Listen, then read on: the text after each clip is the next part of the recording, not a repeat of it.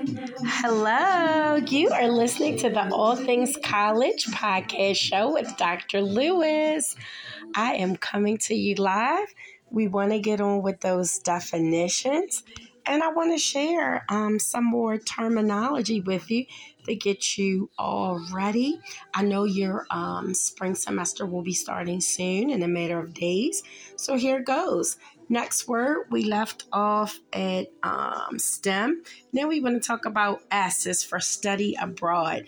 Most colleges have programs that allow students to take classes in other countries for the semester, for the year, or a quarter. Really take advantage of that. I didn't do it because I'm an Air Force veteran, so I was already stationed overseas taking classes, but I know a lot of people who did take it. It's a very great cultural experience. You learn culture, you learn value, you learn humanity through a different lens. It is so eye-opening and necessary and rich, and it helps develop you as a person. I would recommend it. It's a great experience. Next, we have S for syllabus. We've talked about this in an earlier broadcast. It's more about telling you what your course requirements are, the required study guides and textbooks you'll need, when assignments, exams, and papers will be due. Also, it's going to tell you the list of drop dead dates that you need to know, when to turn things in, when you'll have your final exam, what big projects are due, so you can start planning early. Look at your syllabuses. They are available whether you're in person or online. You will always have a syllabus. If you cannot find it, please make sure to get in contact with your professor right away so they can make it accessible to you, because this is your Bible, your map, your guide to getting through the semester safe and sound. Next, you'll notice TAs. That's a term used in college, or teacher assistants. They help the professor with labs and science courses. They run different study sessions. They hold office hours. If you're lost in a course and you need additional help, they're there. Sure, your professor's there for you, but they also have teaching assistants. Next, we have a thesis.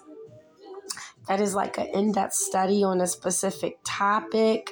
Some colleges require that all seniors have to write a thesis and capstone. I know that in the master's program and in the PhD program, you are required. A thesis requires and includes extended research that results in a long paper where you're comparing and contrasting data. You're looking up data, you're making recommendations, you're speaking and relating the data that you've researched through a learning theory. So yes, you're doing that. Next is T for transferring credits. Credits that can be transferred from one college and applied to a degree at another. Sometimes it's going to require that you attend different colleges. And so you want to find out that the college you want to transfer to does accept your courses, because if they don't, you may have to retake some over. So be very aware of this. Tuition. Tuition is what's paid at a college. It's part of billing. So make sure that you're aware of all the tuition processes available to you, or whether they're payment plans or not. Look into them. Next, you have V for virtual tour. Virtual tour is good. It's when you can't do an on-campus visit. A virtual tour is an option, especially when we were heavy in COVID, where you can contact a school and they would give you an online tour and just take you around. So go ahead and look at that. Next, you have a wait list. A wait list is students who have not been offered admission, but they're waiting to hear. That usually comes with a lot of applicants. So if you're on the wait list, I pray for you. Good luck. You'll get in. You'll hear something soon. It's a way for a school to tell a student that they must meet admission requirements and will be invited to join in a future semester if space permits. Many schools only admit a small amount of students at one time. Next is withdrawal. Withdrawal is when a student leaves a course. and maybe it's affecting their grade point average, and so they get a withdrawal.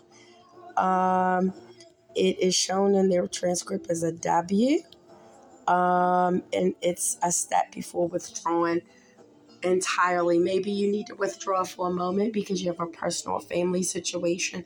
This may be the way to go. Discuss it more with your professor about all your options to see what's next. Next, we have work study. Federal work study is a part of students' financial aid package, but instead of money, a student receives a work study where they get to work and study and be paid like they're on a job.